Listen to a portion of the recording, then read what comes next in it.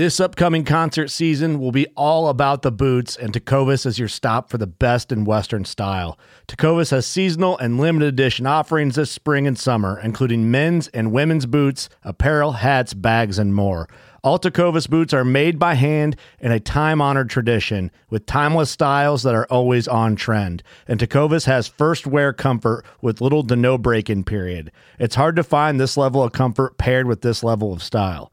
Stop by your local Tecovas store, have a complimentary drink or two, that's WCB style, and shop new styles. The smell of fresh leather and friendly staff are at your service. Many stores even have leather custom branding to make your boots truly personalized. And with regular live music and events, there's no in-store experience like it. If you can't make it into a store, just visit tecovas.com. That's TECOVAS.com. They offer free shipping on all boots, as well as free returns and exchanges, and ship right to your door. Go to tecovas.com and find your new favorite pair of boots today. Fishing like a local isn't just about catching fish. It's about connecting with the environment and the people who call it home. It's about hearing the stories and traditions that have been passed down for generations and sharing unforgettable moments with the people you meet along the way. Fishing like a local is having an experience that stays with you forever. And with Fishing Booker, you can experience it too, no matter where you are. Discover your next adventure on Fishing Booker.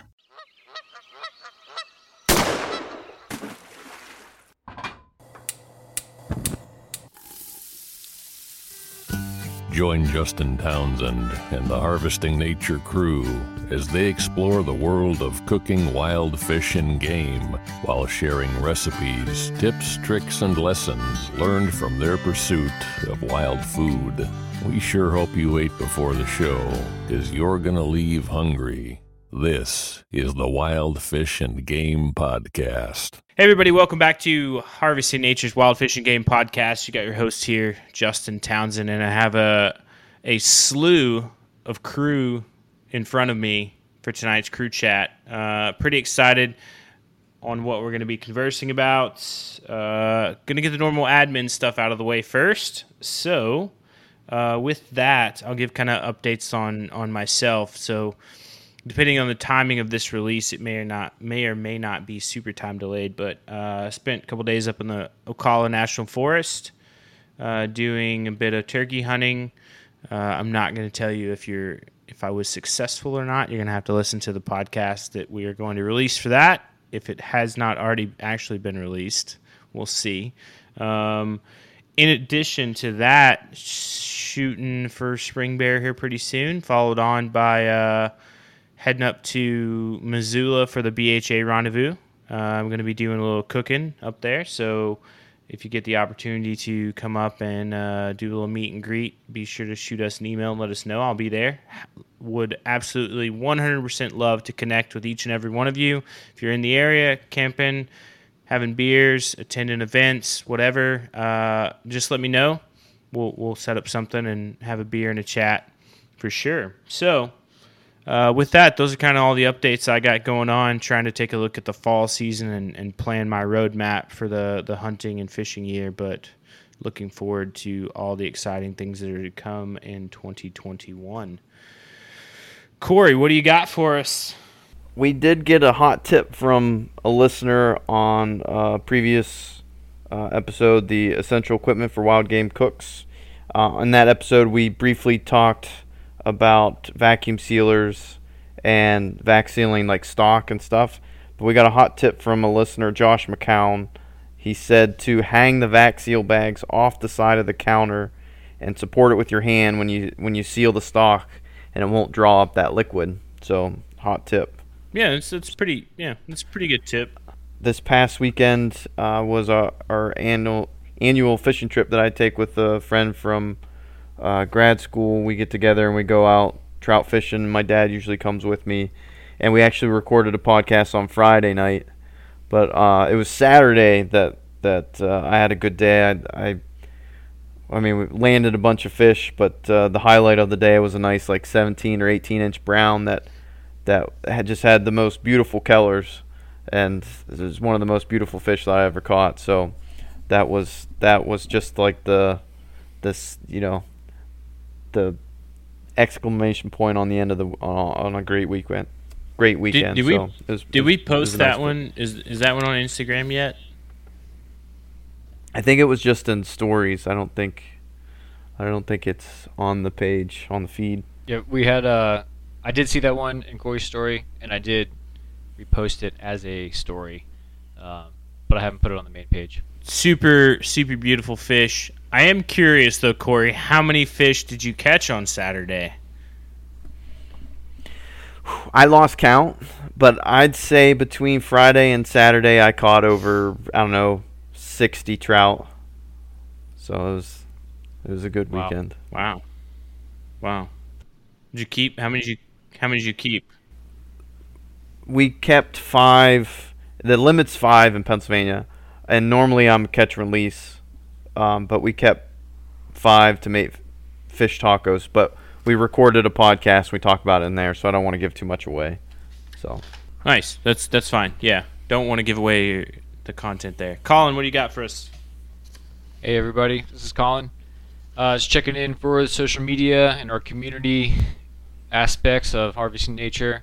Really appreciate all the engagement that we're getting on the Facebook community page. Our very own special guest today has been very active in that, which we really appreciate, and we've gotten a lot of great feedback about his recipes, our recipes, every little hot tip that we get in there. It's pretty awesome to see that community page really expanding the way we want.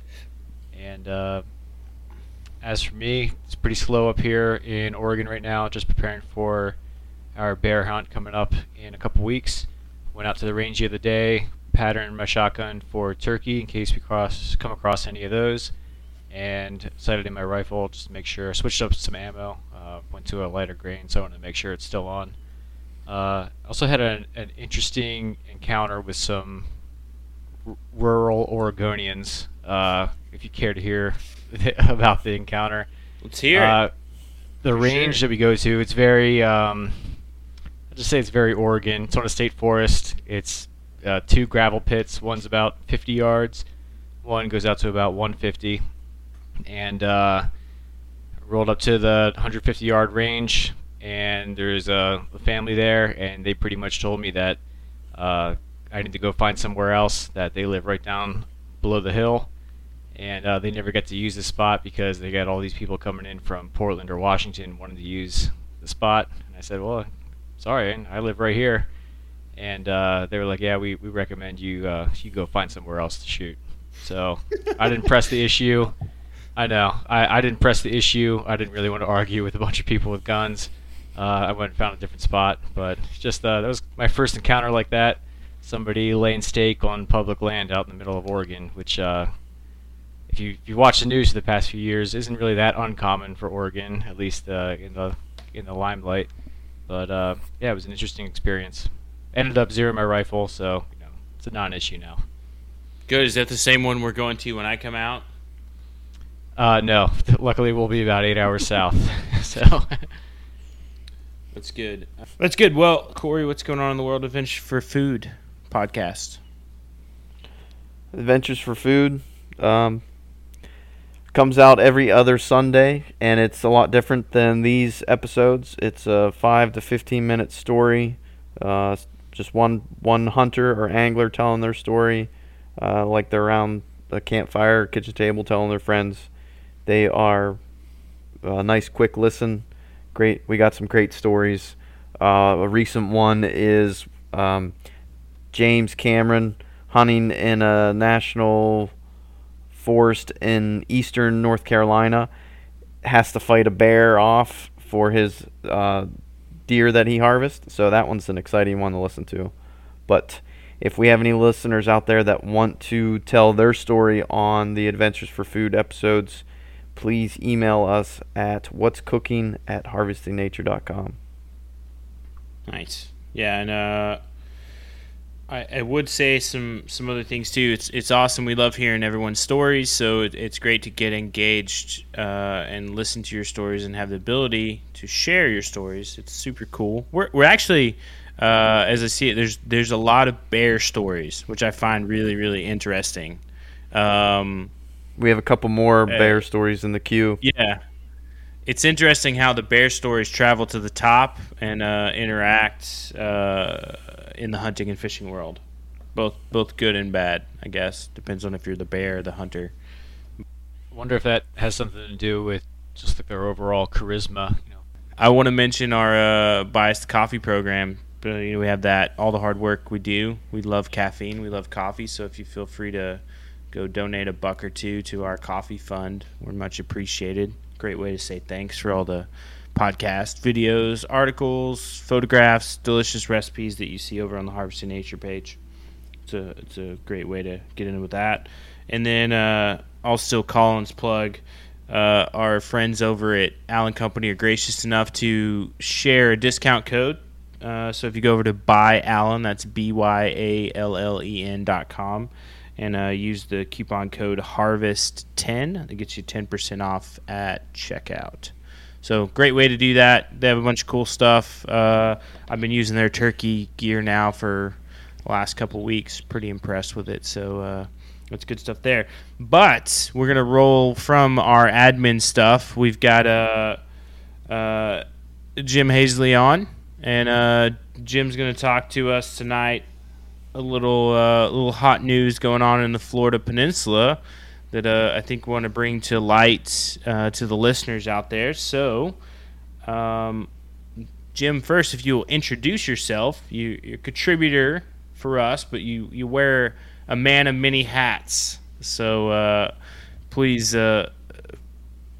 introduce yourself to the guests. Thank you very much. I guess guests. Sorry, listeners. Well, thank you very much for having me on. You do me credit that I probably don't deserve, but I'm a BHA volunteer for Backcountry Hunters and Anglers. I do like to write, and I really appreciate you guys being willing to publish some of my scribblings. I hope some of those add value to somebody's life. But the subject that I'm really here to focus on tonight is a threat to two WMAs in Florida, 2 state forests, and some pretty serious conservation land that's actually up in the Forgotten Coast, up in the panhandle of Florida, just east of the Choctawhatchee Bay or west of St. Joe Bay. For those of you looking at Google, I suppose I can give you a coordinate. It's 30.311721 or negative 86.087864. Won't geek out too much on that, but to understand the issues that we're dealing with, kind of have to understand that development in Florida is going to be something that's just going to come. I don't want to make this sound like an anti-development conversation, but we do have about 250,000. The population of Florida grows by about 250,000 people a year. So to kind of put that in perspective, Wyoming's only got about 1 million people in it. So it's like bringing the entire state of Wyoming here every 4 years, or the entire state of Louisiana here in about 20 years, or the entire state of Pennsylvania here over the next 50 years is the kind of growth we're looking at. So it's natural for counties to want to develop mobility plans, and I think that's actually a pretty responsible thing to do by and large. So Walton County, which is the area that we're concerned about, has actually put together a pretty well thought out mobility plan with 2 pretty serious exceptions that arguably walk in the line on ethics. One is they've proposed what's called the Seagrove Forest Road that will cut right through the single largest unbroken portion of forest that's created by the Point Washington Forest and also the Deer Lake State Park. What they're planning to do through this really pristine area is throw a 175-yard corridor with fence on both sides, of course, to retard the progress of animals across the 2 lanes of paved highway, and then a third multimodal lane that is still kind of uncertain as to whether that's just going to be pedestrian traffic, or in other places in the mobility plan, when they call a multimodal lane, is actually a lane that's supposed to handle things like golf carts and shuttles. So it's really uncertain as to just how much concrete they're talking about driving right through a state forest in a place that Several different state agencies have actually invested millions of dollars into longleaf pine restoration, etc. The forest itself it's got some really unique habitat in the forest and around the forest. It's a fantastic home for all the things that we like to chase, things like deer, turkeys, quail, ducks, pigs, really diverse for the folks that, like us, like to go out and hunt for our dinner. But then it's also got some species sometimes we as sportsmen don't always give credit to, like the American kestrel, gopher tortoise, flatwood salamander, and then some fairly rare plants like the white top pitcher plant, which may not sound exciting when you're talking about flowers, but if you've ever seen one of these things, they create a flower that looks very much like a pitcher. It's bright white, it's like a foot tall with these beautiful purple-red veins that run through it, and it's threatened, as is some of the Curtis sandgrass that only appears in Florida. So when you're just talking about a space like that was set aside for passive recreation and for all the reasons that we need public land and we need conservation land, it just sets a terrible precedent that you want to drive a road through there. A lot of that area is already bisected or fragmented by a couple of roads that already passed north-south between County Road 30A and US 98 if you want to look on a map and figure out where this is. But it literally, in some of the conversations we've had with the planning manager, they want to put a road there just because about every 2 miles along this entire mobility plan there's a north-south road. So they want one there too, and it just seems like conservation land is it's just not a priority. Seems to me like it would, man. Sorry, Corey. Seems to me like that's a terrible place to put a road. First off, and like out of all the land to try to put a road in the county, like why try to put it through the middle of the WMA? I don't know. That bothers me. It gets worse than that because they've been working on this project for a long time, and we've received letters that were submitted to the county as part of the conservation, the due diligence from Department of Forestry, the Department of Environmental Protection, Florida Fish and Wildlife, all either saying outright, we oppose this plan, or expressing grave concern and then listing a litany of options, and all of them expressing ideas as to alternatives as far as widening some other roads. There's a County Road 393 through the area. There's another place to the east called Water Sound Parkway. I don't want to get into the politics because it'll put your listeners to sleep. But the biggest problem is the precedent, and it's really heartbreaking that a county is moving forward with this despite pretty significant opposition. There was 75 letters of opposition from different conservation groups when they did a public public request for input versus one letter supporting the road. Yet they're still moving forward with it. It just shatters me. And then 2 weeks ago we also learned, that's the second one, they're now trying to also drive a 3-mile bridge and extension of County Road 81 through the Choctawhatchee River, and just another place that's absolutely pristine. One of the these different waterways are unique. I shouldn't leave these out, but we have what are called coastal dune lakes in the area, and the only places in the globe that you'll find these things are Australia, New Zealand, Madagascar, and then Walton County. And these are freshwater lakes that are literally only 100 or 200 yards away from the Gulf of Mexico. So they get a wonderful infusion of brackish water every now and again.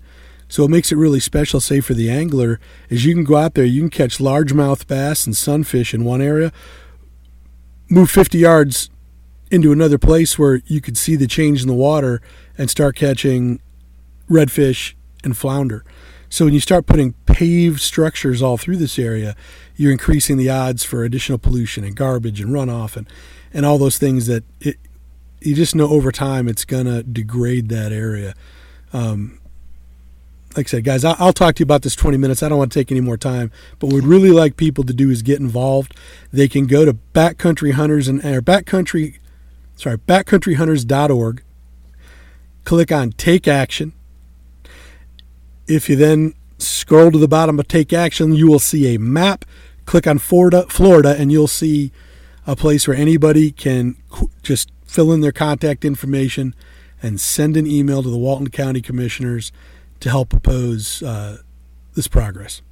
Yeah, I think it's a vital thing. I encourage everybody to go do that. Definitely really apparent why, I think as hunters and anglers, like, this is something that we should be opposed to. Not coming outright. I won't feed my opinions to you, but I will tell you my opinions. That the unique ecosystem that Florida is already very challenged by the many infrastructures we've put across this state, and if we have the ability to sort of thwart a plan that's not agreed upon by many experts and well-educated people, then I think it's good to do due diligence to go, just like Jim said, go head over to the BHA website and follow those links to show your opposition. We'd love the support. I know the state of Florida would love the support. The fishermen and anglers out there would also love the support. So I'll say this real quick. Any of you guys, Jeff, you're welcome to chime in as well. Do you guys have any questions for Jim? Jim, you do have an article about this on the website already, correct? I do. Thank you very much. You published it a week ago or 2 weeks ago. Mm-hmm. Thank you very much. It's just a 500-word summary on some of the things that are going on. And if I could just wrap this into one sentence, especially for your Florida listeners, if they can succeed in establishing the precedent to push a road through these WMAs, with the population growth we have in Florida, your WMAs are next. It may not be for 2 years, 3 years, or 10 years, but once that precedent's established, it'll never go away. Yeah, that's a very valid point. Well, we'll leave it at that. You see the severity of the situation. Judge yourself if you should take action. Hopefully you're leaning towards the yes. Thanks, Jim, for coming on and chatting with us this evening and sharing the story there. We'll all get on it. I know that's my first stop, is to double check that I've double clicked on that box. Thanks for your support.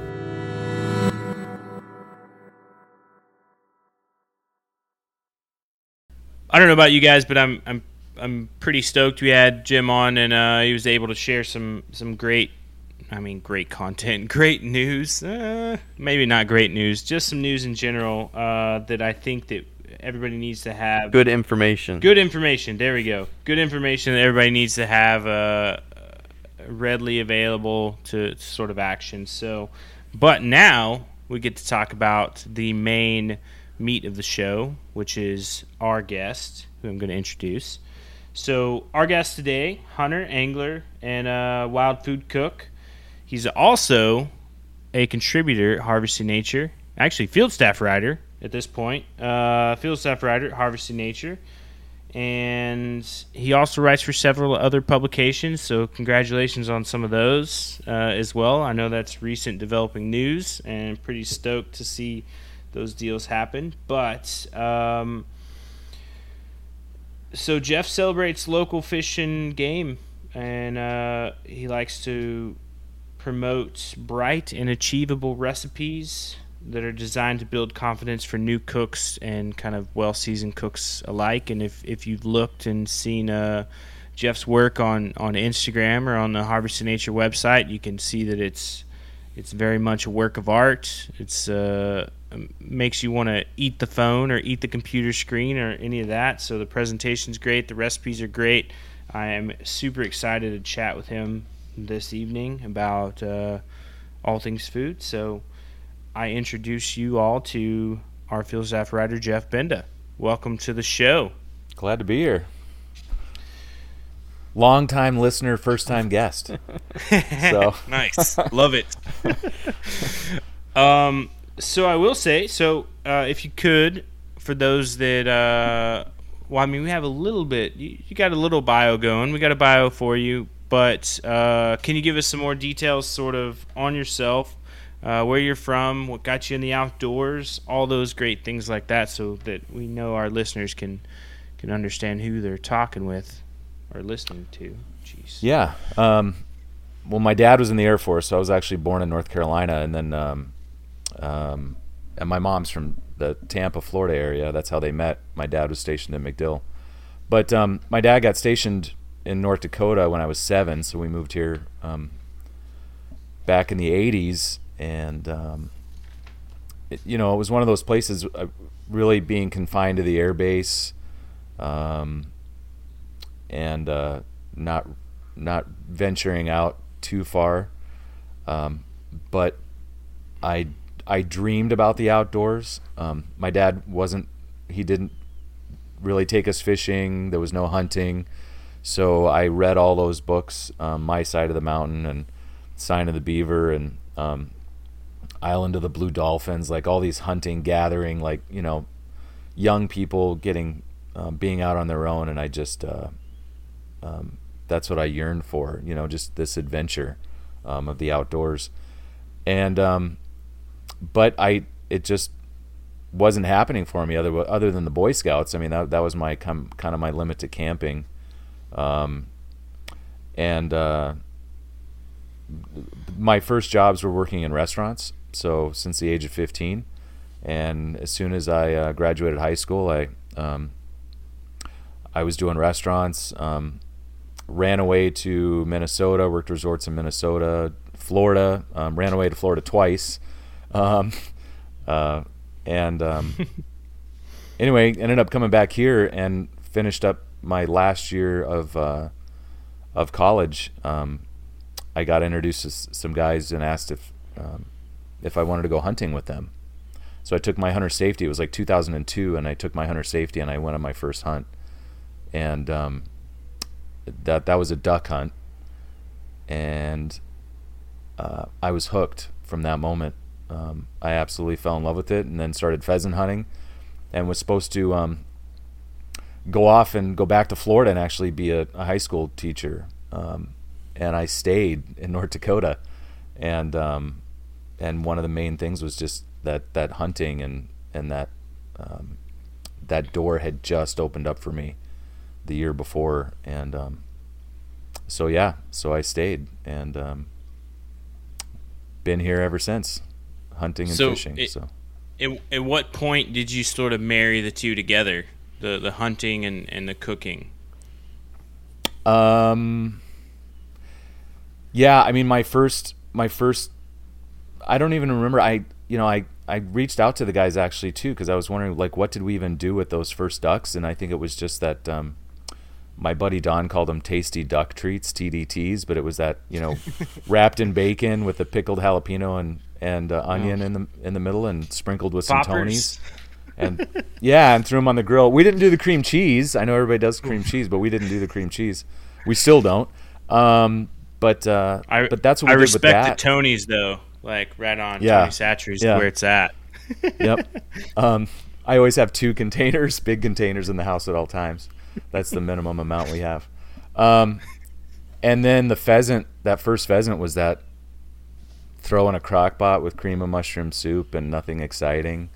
My first deer was, it was just burger and some steaks, and that wasn't even too exciting. So it wasn't until, but I loved the hunting aspect of it. And I loved cooking, and I didn't, but it was my wife who, I cooked all these, what she thought were these great meals. And I took a lot of time and a lot of effort when we were first dating, and then even just being married, and then, but not doing anything with the wild game. So it was just in the last few years that I, listening, like picking up Hank Shaw's cookbooks, and then joining that Hunt Gather Cook Facebook group, that just opened my eyes to, why am I spending all this time and effort and money on buying all these different foods to create all these recipes and not using the wild game in my freezer, right? I don't know what I was doing. So so I combined the two, and started cooking for her, and now we have a 5.5-year-old daughter who loves wild game, and so I just kind of have transformed our. I'm proud to say I've formed a home environment where the word supper is synonymous with the words antelope, deer, duck, and goose. So Ooh, I like that. They are converts. Yeah, they are converts. Yeah. I saw actually it's your recipe that came out today, the Southern Fried Rabbit, and I like the headline that I think that Ben put with it was that that your wife wasn't a fan of rabbit at all until she tried this dish. Yeah. Yeah. Yeah, she would never try it before, and I had cooked it a few different ways. So, but yeah, so she ate it and she tried it. So she loves fried chicken. She'll probably not venture into it again, but she ate it that one time. So it works. She's a big antelope. Yeah, that's right. It's just like our daughter, right? You have to try the food at least once. You have to try it. Mm-hmm.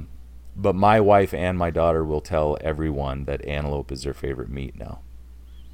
That's awesome. So it's my favorite meat too. So yeah, that's cool.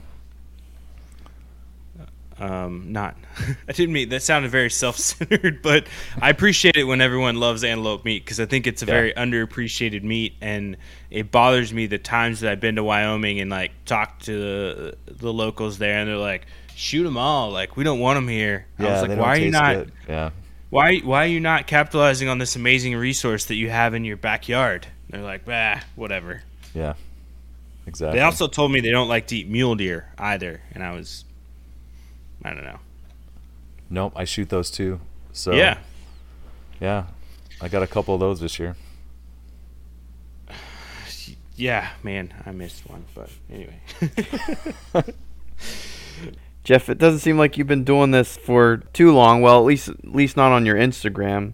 But recently, it seemed like you've really gotten more popular. You've been on a couple different podcasts. I know you were on the Huntivore podcast, which Justin was on. I think I was on last year as well, and we had Nick on here, and then you were recently on Food of Field podcast. But what do you think has attributed to your growing popularity? I have an idea, but what do you think? Oh, I just love to hear it from Corey, but no, I think honestly, please tell me.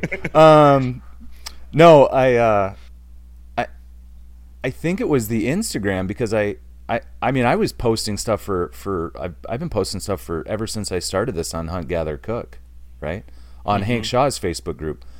But I think then when it was Justin who reached out to me, you reached out to me and said, hey, would you like to write some recipes for us on harvesting nature? And then you mentioned Instagram, and I'm like, Instagram? I don't do Instagram. But then that's when I first went on there, and I was like, oh, I do have an Instagram account. I just don't use it, right? And some old students had me had me open up an account a few years ago. But anyway, so I deleted all that stuff from that one trip where I took students on a trip, and they had me open up an account and post it. And then I started putting my pictures and recipes on Instagram. And I think that's when things, people started seeing the pictures on there and saw that and started reaching out to me. But what are your thoughts, Corey? Yeah, I want to hear that. Corey, what are your thoughts? I love going through your Instagram feed because everything is just so well thought out and it looks delicious. And I want to know your secret to taking those pictures, because Justin and I are working on a recipe together, and because I'm the one that had bear in my freezer, I was the one that was cooking, and I was the one that had to take the pictures, and I had to get Justin on FaceTime, and no, you got to do it this way, you got to do it that way, you got to do it this, and like at one point, I'm 3 beers in, and I'm like, okay, I think this is good enough, but I don't know how you can do that on a consistent basis and just make it look so good. Well, it's Instagram, so not all the photos that I take end up getting posted, right? Because if it's the wrong time of day, you don't get that natural light.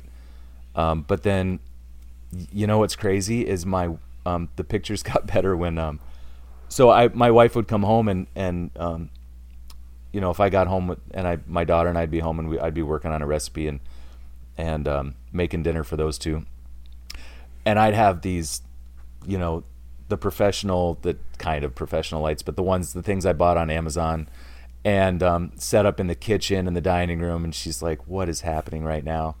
And that started happening like night after night. So they actually put together for my birthday back in January. My wife and daughter, they kind of set me up a little studio in the basement. So I've been banned to the basement for my photos. And the lighting, or the lack of lighting, I guess, it's this perfect little space that takes good photos. So, yeah. So, Corey, you need to be banished to the basement, find the darkest corner of your basement, and have it the right time of day where you get that natural light. Like, I mean, I've dragged dishes outside. Yeah, when I was FaceTiming Justin, I was in the middle of the hayfield next to the house. I wish your wife would have took a picture of you like out there over this board, like trying to take a picture with your phone. Oh yeah, it would have been hilarious. I've done it. Little haystacks and like corn stalks next to it, make it look all earthy and rustic. Yeah. Yeah, I think it's the same with recipes too. I mean, some of the stuff that I make, I have this concept in my head and I try it and it just does not turn out. I don't know, like I've been doing a lot of stuff with the catfish the last few weeks that I went out and caught a bunch after my failed turkey attempt. And but I had caught a bunch of suckers with it too and tried to smoke those, and the first recipe, like the first thing I tried to make, the smell, and my wife's like, I don't know, what do you think? And I'm like, man, I had all kinds of plans and ideas written down for these, and no, let's light some candles and get the smell out of the house, and we have to abandon ship on these, so let's stick with the catfish. Yeah, it's just playing around with different lighting. It took me a long time, and it's just kind of, I just have this, it's just playing around with, I don't even play around a lot with the settings, but do you make like an extra dish just to photo? Because as I'm making stuff, it's like I want to eat it while it's hot. I don't want to take pictures of it. Yeah, so kind of how I do that, my wife now knows that generally the dish that's going to get that I'm taking the photos of, because my daughter doesn't, my wife wants hot food, right? My daughter doesn't want hot food, and she doesn't really care. Like it's even like a soup, instead of like, we want hot soup, but instead of putting a little ice cube in there. So like, generally my daughter gets the dish, and then she gets the pretty dish, right? So the little bit more decorated. So yeah, I'll make that dish that for the photo. I'll run it downstairs, try to get the photo, but I'm not going to sit there and spend 10-20 minutes. Like, I literally have take the shot, try to get a wider shot.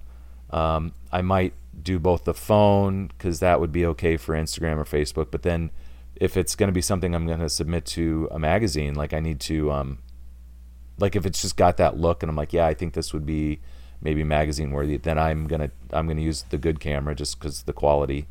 And I mean, it's not a great camera, it's just a Canon Rebel, but it's one we bought when our daughter was born, right? So we could take good photos. But it's just got that higher quality of a photo. And then and try to get some wider, because they might want to crop it. So if you're gonna try and submit those recipes, you want to get a little bit of a wider shot. So just turning the plate too, like I'm going to turn the plate like 4 times and get every single angle. And then the key to having your family keep their sanity and you have a happy marriage is then set your phone down, don't look at those pictures, and then go sit down and have dinner, have supper with your family and enjoy, and then help with bedtime, and then spend time with your wife. And then I get up at 5 a.m. and then I go through those and see what I can do with them. Hot tip. That's the secret of all photography with wild game cooking, is then set the phone down and don't spend the whole night going through those pictures and driving yourself crazy on maybe I didn't get a good shot. So yeah. Do you ever feel though like, oh man, the moment, like I didn't get a good photo and now the moment is gone because the plate's consumed? Yes. Yep. That's what then I have to start all over. It's like an anxiety point for me. I'm like, oh man, if I don't get this, it's gonna, because people that don't do food photography, you don't think about this, like, but when the food goes cold, the colors change, the textures change, even like down to the shininess of the food. Like, so you have a small window to be like, this is prime photo time right now, to take it. And yeah. And there's different software and there's different filters that you maybe can have on your phone that can help with that a little bit. I would just try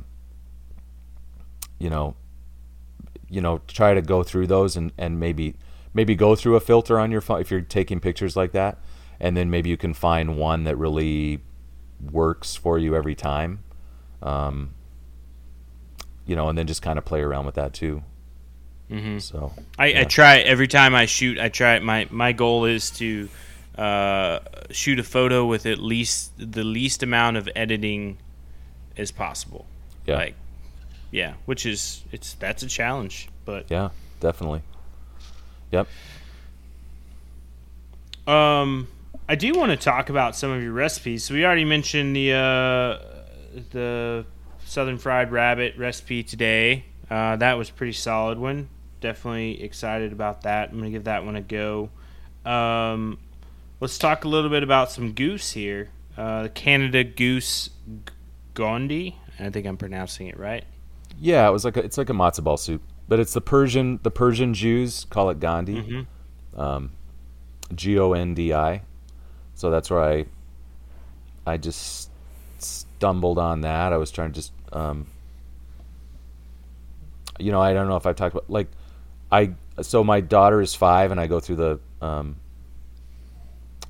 so I take her to the library every week, and her goal is to when the print off, she always pushes the button, so it prints off and it gives you all the titles, and she looks for that number. She wants at least 20 books. She just devours them. Actually tonight we actually had a pretty rough night. So leading up to bedtime, and so like I took one of her books away as punishment. So because we'll usually do three or four books, and every night. So she goes and gets all of her books, and then I go and I get cookbooks. And I've gone through our branch here right by the house. I've gone through every single cookbook, ignoring all the plant-based. I'm sorry, I'm not going to do those. But the plant-based recipe cookbooks. But so now we've moved to the big branch in Fargo here in North Dakota, and so we're cruising through those. So my goal is really to go through all of those. But I just find inspiration, like an idea, like it might just even be like a name of something, and I might go in a completely different direction. But yeah, that's where I stumbled upon the Gandhi.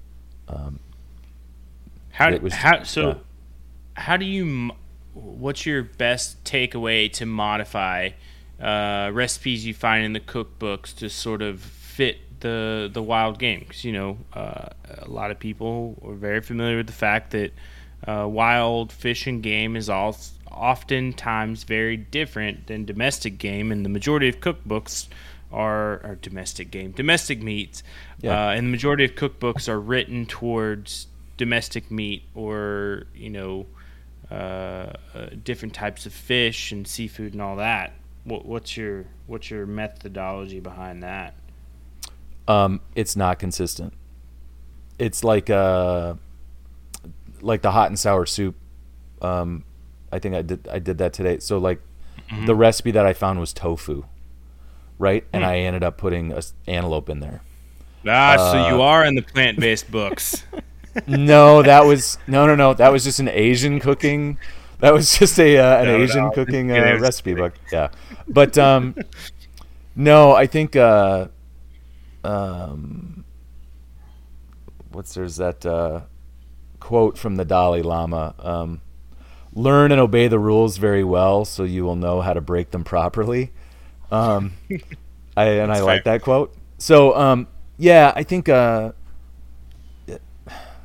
I mean, you can go with the lamb. I think just like if you find stuff with lamb, antelope goes well with that. That was just kind of what I've heard other people say. But I don't know. You can kind of play around with it. Like I think I've cooked enough where I can look at a recipe, and I've read so many cookbooks, and I've tried. I mean, I have stacks. Like you guys, I have bookshelves, and I used to have an office before I changed jobs 2 years ago. So I had an office where I could hide all my books, and then when I lost my office, and now I drive for work, like I came home with like these like boxes and boxes of books, and my wife is like, what's happening right now? So she's had to try to limit me. But I mean, I just yeah, there's no fast and hard rules, Justin. I would say like finding success as a like wild game recipe creator or cook. I live here in North Dakota, so I'm going to throw out like a hockey metaphor. So like a hockey player, they move forward by actually moving from side to side. So the exceptions kind of are the new rules. So like as a home cook, I can make my own rules. And all those years working in restaurants and having a catering business, like I had more flexibility when I had my own catering business. But in that restaurant setting, and I think you would know this, you worked in restaurant, like you have to follow that recipe, right? Like the head chef is like, he's the, he had that creative thing, or maybe you're working with a streamlined restaurant, but you're given this recipe and you follow that recipe and you do the same thing every day. And I just love having that freedom now. It's just my creative outlet. So, sorry, it took a really long time to go way around that question you asked me. There are no fast solid. And hard rules, I think. Yeah, I think there are no fast and hard rules. I think you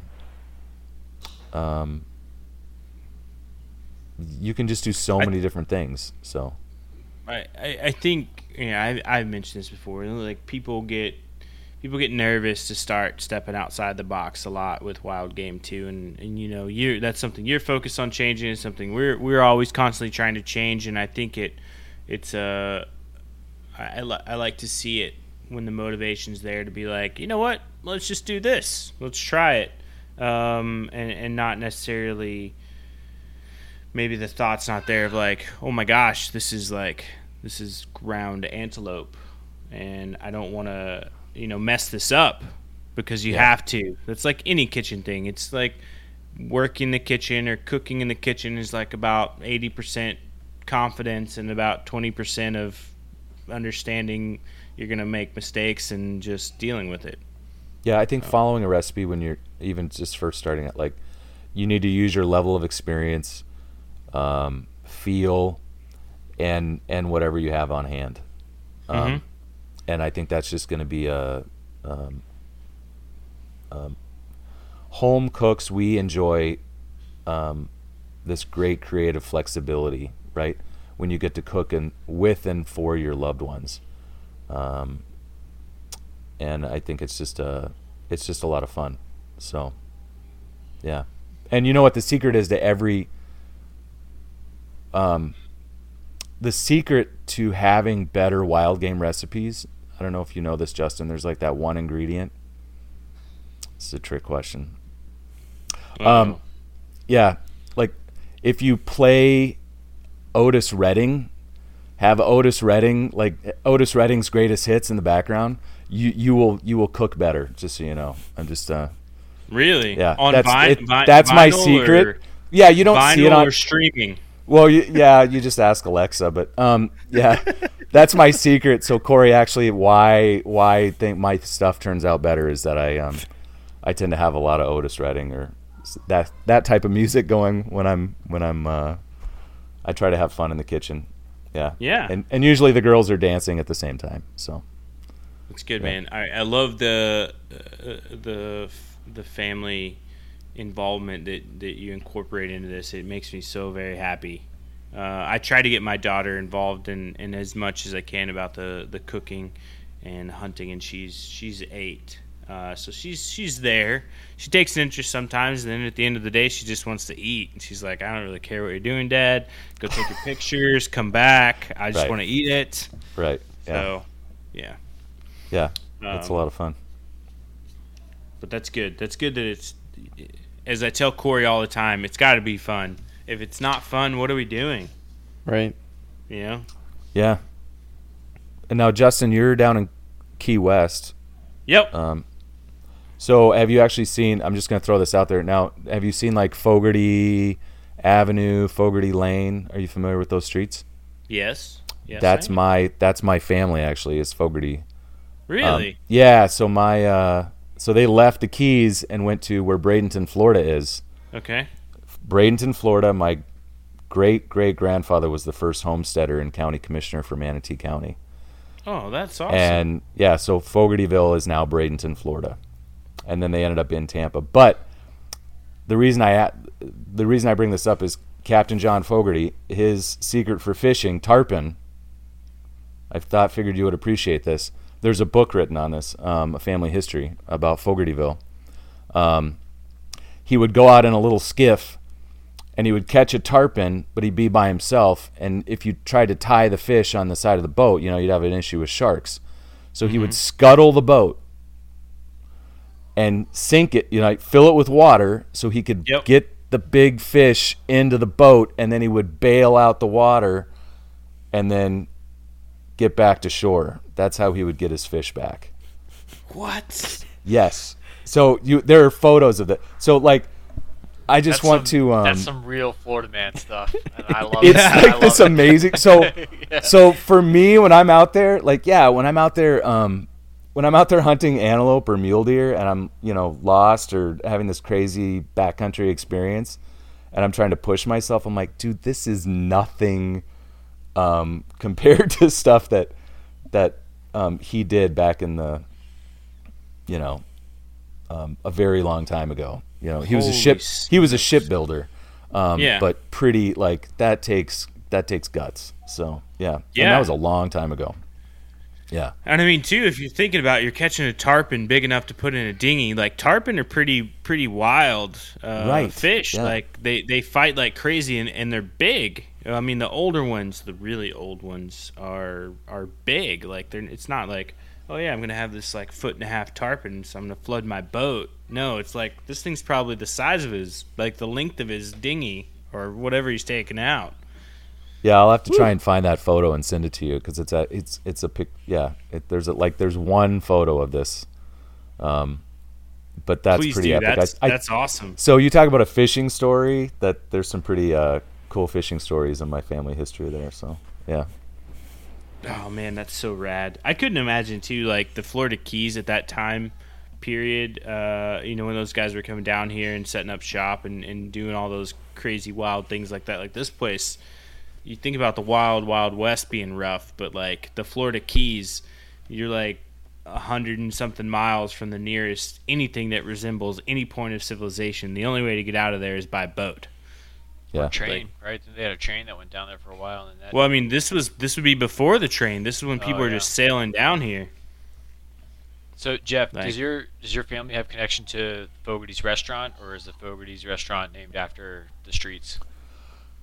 I don't know, because they actually. I lived in Key West until last summer too. That's where Justin and I actually linked up. But yeah, and I used to live on we still have a house in Tampa. My parents do, so I go down there.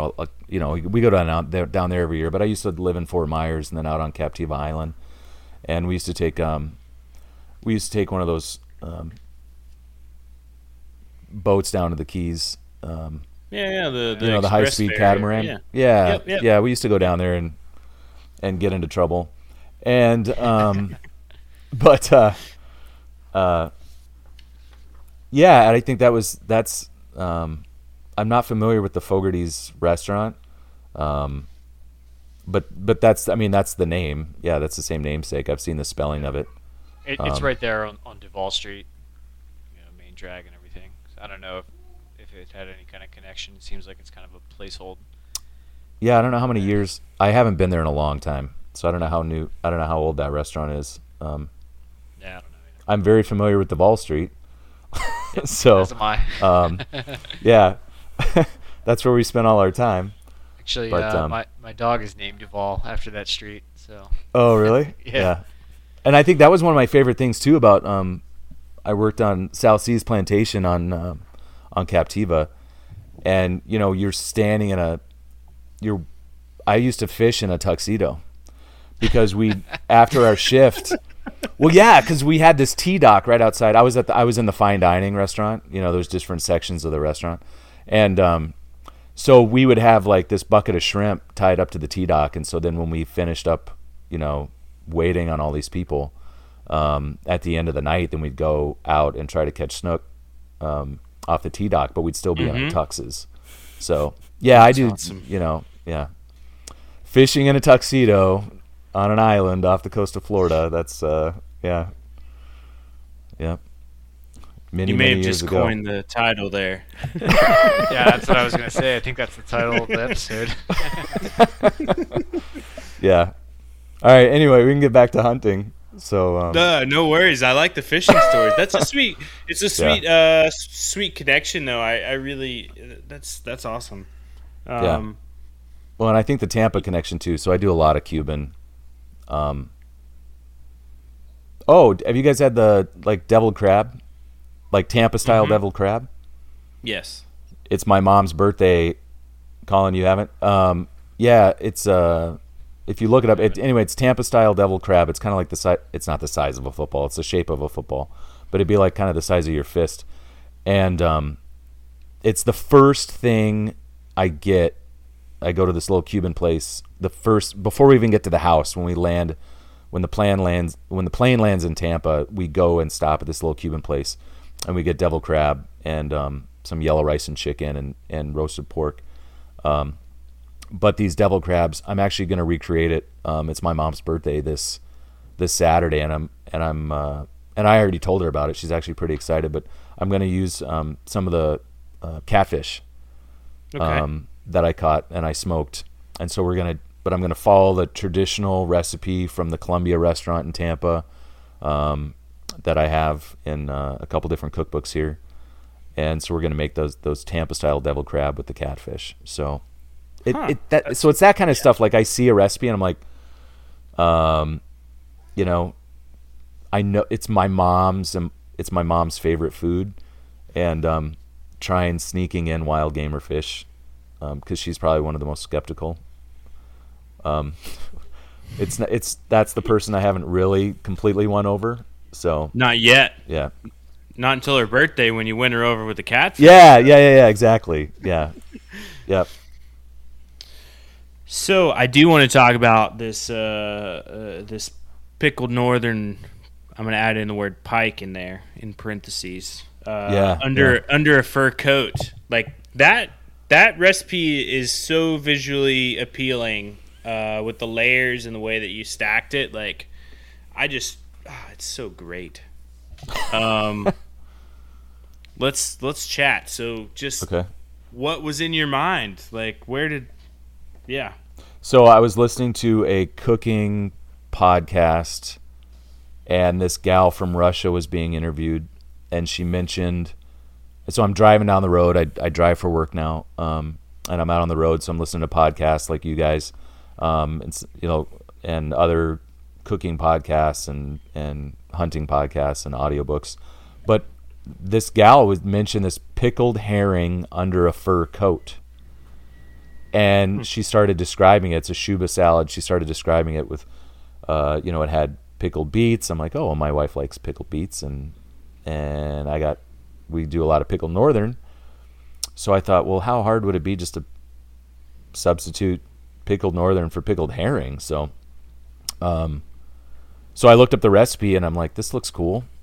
So I just, it was something that I heard mentioned on a podcast by a gal being interviewed on Russian food, and that's where I got the idea for that. So, yeah, it's so cool. And that one's slated to go out in Outdoor News, right? As well, I think. That one's gonna be a catfish recipe, actually. Oh, I thought Evie was picking that one up, but anyway, okay. Yeah, I think she went with that one. So okay, no worries. Yep. Bang Bang G Rabbit. Well, I was again going through a cookbook and I saw Bang Bang G, and I go, man, there's a wild game recipe in this somewhere with that name. So I don't even know what the original was. A Bang Bang G chicken, I think. Let's see what Bang Bang G is. Oh yeah, it's like chicken. Bang Bang G, the authentic Szechuan. Yeah, it was a Szechuan hot cookbook. And numbing. It was Bang Bang G. I found it in a Szechuan recipe cookbook at the library, and said I got to do something with this. And then was at my in-laws. We got that rabbit, and I'm like, well, let's do this. So how hot did you make it? Yeah, not that spicy. So again, I'm cooking for my wife, and who will eat some spicy, but my daughter. I really try to tone it down. I like all the recipes. Like I used to work at a Mexican restaurant down in Fort Myers. Was one of the restaurants I worked at, and so love Mexican food. But like some of the stuff like Hank Shaw does, he's on that Mexican food kick. Mm-hmm.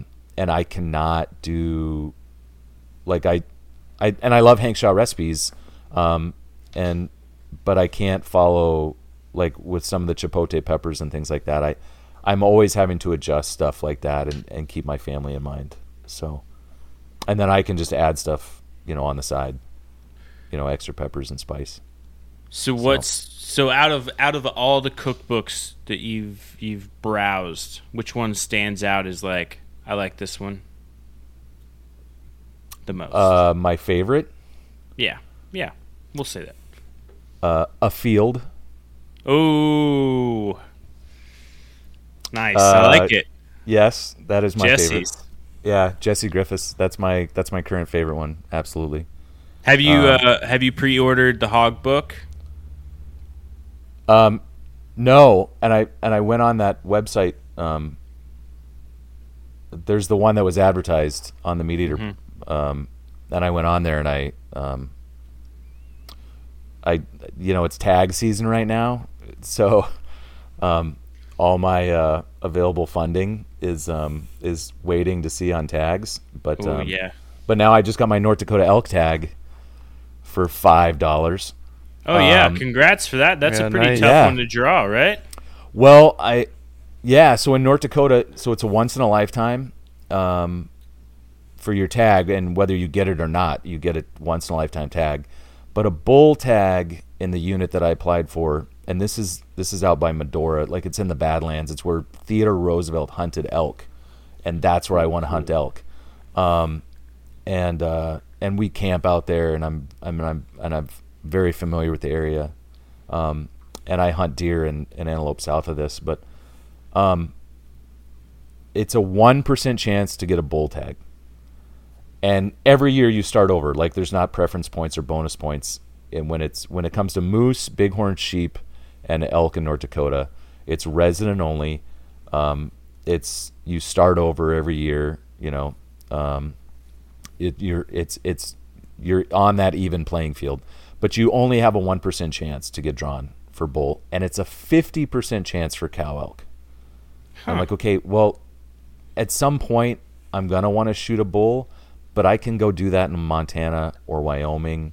I can wait a few years and build up points, and I can do that, get a general draw. But I just wanted to have this experience, and before I get too old and I can't go, it's a big country. I hike out there. And I wanted to be able to do it and have that adventure and try to and monopolize on the connections that I have on some of the other guys that I know are big bow hunters out there. Mm-hmm. So I wanted to do it now, and so I went ahead and got the cow elk, and it was successful. So it's September 1st until the end of December, so it's a long season for rifle. So, do you have any recipes already planned? No, I haven't. Like I just can't even wrap my head around it yet. It's still fresh. Yeah, I'm still trying to get stuff around. I've got a lot of antelope in my freezer still in venison, so I'm still trying to come up with creative ways, new things for that. I had to revisit some other ones, that maybe I didn't get a good photo for. A photo of the first time. That was wisdom I got from Hank Shaw. It was like, if you don't like the photo, just remake it. And I was like, what? Yeah, and sometimes I'm like, why haven't I come back? And I went back on some of my old posts on his group, and I'm like, oh yeah, I made that, and that was really good. The photo looks like crap, but yeah, I should remake that again. And and my wife and daughter loved it, so. Yeah, why am I not coming back and making this again? So, yeah. So, do you have anything on your radar that you're going to be excited about trying here soon? Not to give away any hot details on your recipes, but... There's a yellow, one of those Lego pads. Mm-hmm. And there's pages and pages of ideas. Yeah, I've got there's the Columbia restaurant out of Tampa, that Cuban food. There's some recipes in there that I really want to try. I want to try to. They have such great chorizo, and I just haven't been able to get the chorizo like the chorizo I can get in Tampa, and I'm still working on that. It's just so much better there, and I don't know if I'm ever going to accomplish that. But so that's a goal of mine, and some of the Louisiana recipes that I've got a cookbook, like an old family cookbook, and trying to pull some stuff out of that, yeah, I got a lot of ideas. I got a million ideas, but and I drive around and I listen to, all these cooking podcasts and things, and I keep getting new ideas every day. So the list is just getting longer, and my time, in all this, I have to make sure I keep that balance, right? A family time. I've got my job, and I need to go do my job and do it well. I'm at a job that I don't have to take anything home with me. So when I leave my job, I can leave it there, and I never had that before until 2 years ago. So I think this job is just it gives me that flexibility and that opportunity. But yeah, being a not just a mediocre one, but a great husband and father is my number one priority, and then my passion for hunting and cooking, they support it, and they appreciate the fruits of it, so which I think is a great gift, and so they can be a part of it, and so yeah, I'll just keep doing it as long as I have that balance, and right now I have that perfect balance, and it brings me peace and joy, and so I'll keep doing it as long as I can. Yeah, I like it. It's honorable, man. The whole principle behind it that you've got. I love it. Yeah. Let's see. So, what is the best way for people to connect with you? I know we've talked about Instagram. We've talked about Hank Shaw's Facebook page. Anywhere else? Or the best way? No, I would say Instagram. I know, like, up until December, I didn't have it. I wasn't on Instagram, but yeah, there's that. I've got the ND, like for North Dakota, ND Wild Game Cook. That's on Instagram.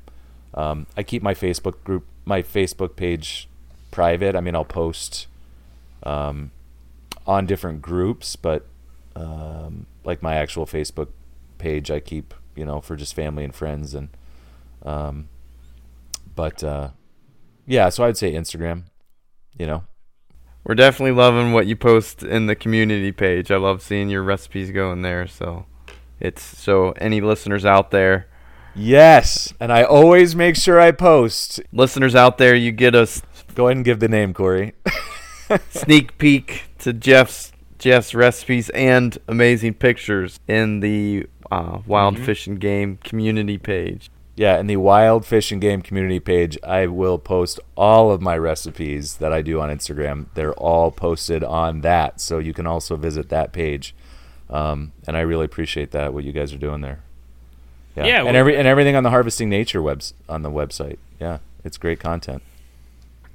It's I really am enjoying that community page. The more and more I see stuff pop up on it, because I'm a member of some other groups and stuff on Facebook, but not to toot our own horn. I think we're doing a good job of like putting that together, and the people that have joined it, and they're all putting out some great stuff. So I think it's a fun place to just interact. Yeah, and I would just say too, I think using any of that social media and whether it's on Instagram or but I've seen more of it on Facebook.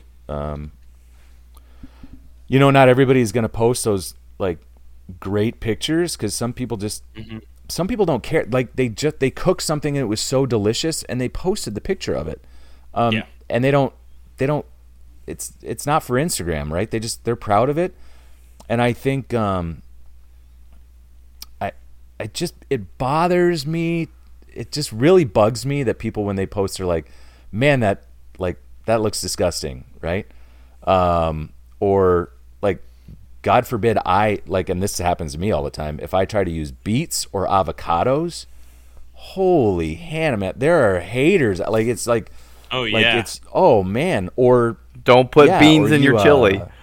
Yeah, anything like that. But I mean, just like, it's like just from Bambi, right? Like, if you can't say something nice, don't say nothing at all. Like, come on, like, you don't have to crucify somebody. Like, they may not have the best photo, but I think I take time to it just sounds good, right? It may be a fuzzy, grainy picture, or they put a bunch of sauce or gravy on it, but like, that's okay. Like, they're proud of it, and they I think some of the stuff that, whether it's hunting photos or cooking photos, I think for those of us who are when you guys are on those pages, be supportive and like take time to like click a like, or like that person took the time, and sometimes it's scary to post things and they're hesitant, but I think we need to support each other, and it's not always gonna, like, I have epic fails like that fish that stunk up the whole house. Or there's a lot, like half the stuff that I cook tastes delicious. But it just doesn't, like the photo, it just doesn't, I'm like, man, that's just not going to look good. Right. It's just not like a photo. I don't know. It doesn't make a good photo, but it tastes delicious. But there's people that are posting those same kind of things on Facebook, and I'm like, good for you. They don't care. And I think, I think we just need to support them. I think it's the same thing with hunting, that we need to support each other in this community, and let people get creative and let people do what they want to do, and don't hold them to these fast, hard rules. I think that we've kind of locked ourselves into. So. Yep. I agree. I think, and if you think about it, it's like somebody going into a room full of 30,000 people. You know, some of these groups are big. Ours is not, but not yet.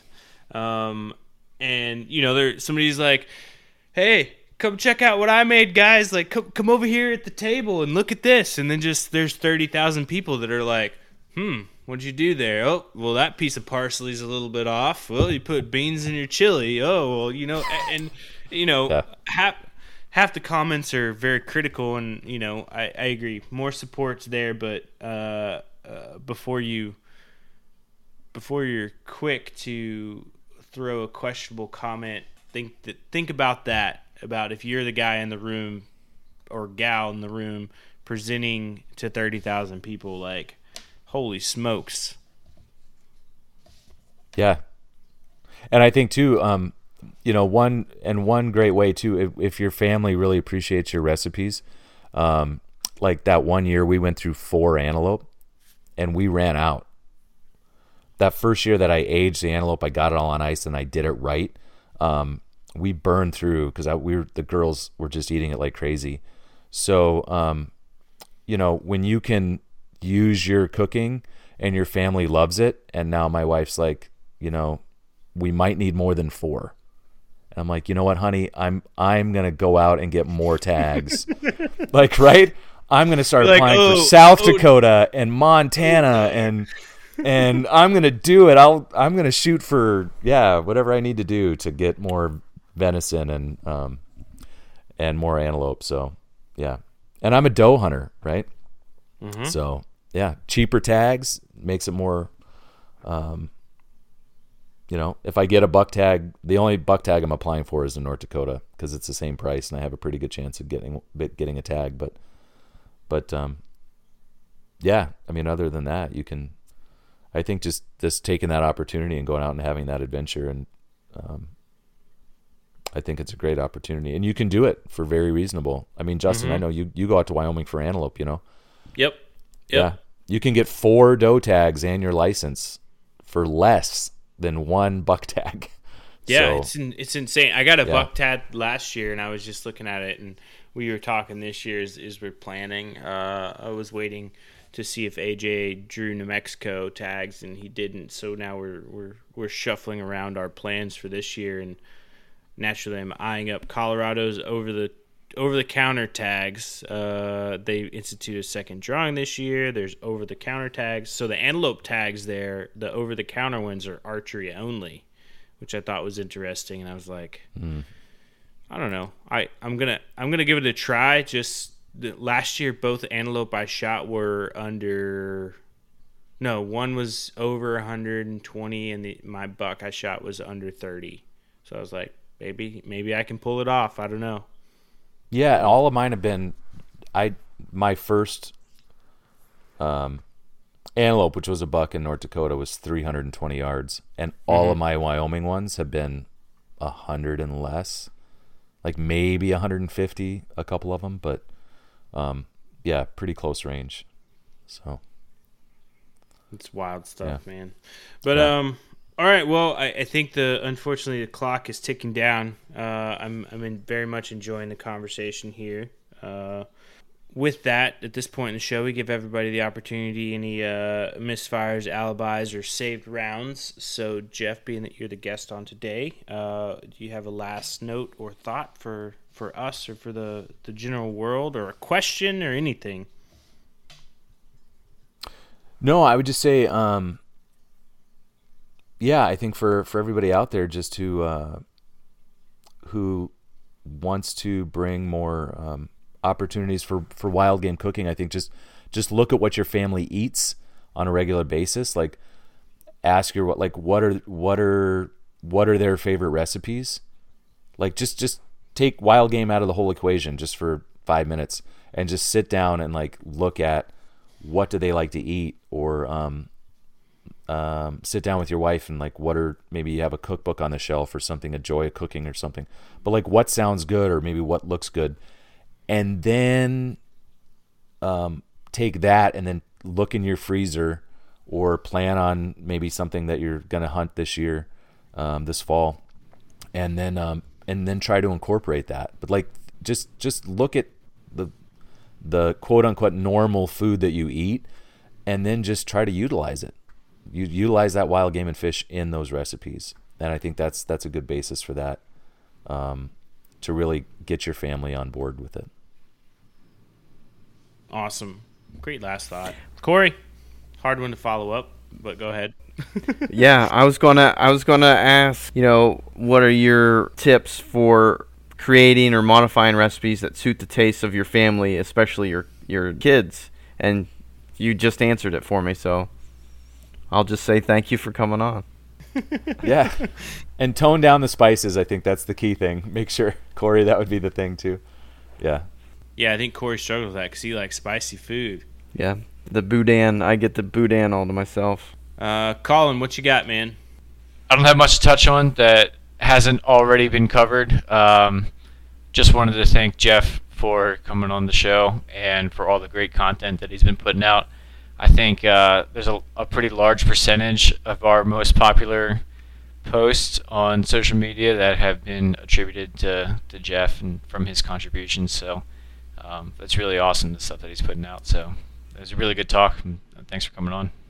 I think for me, I'll echo the thanks for coming on, and super stoked we got to have the conversation. I know you and I have been talking more and more as of late, and enjoying our conversations. I enjoyed the podcast you did with what was that, Food Afield?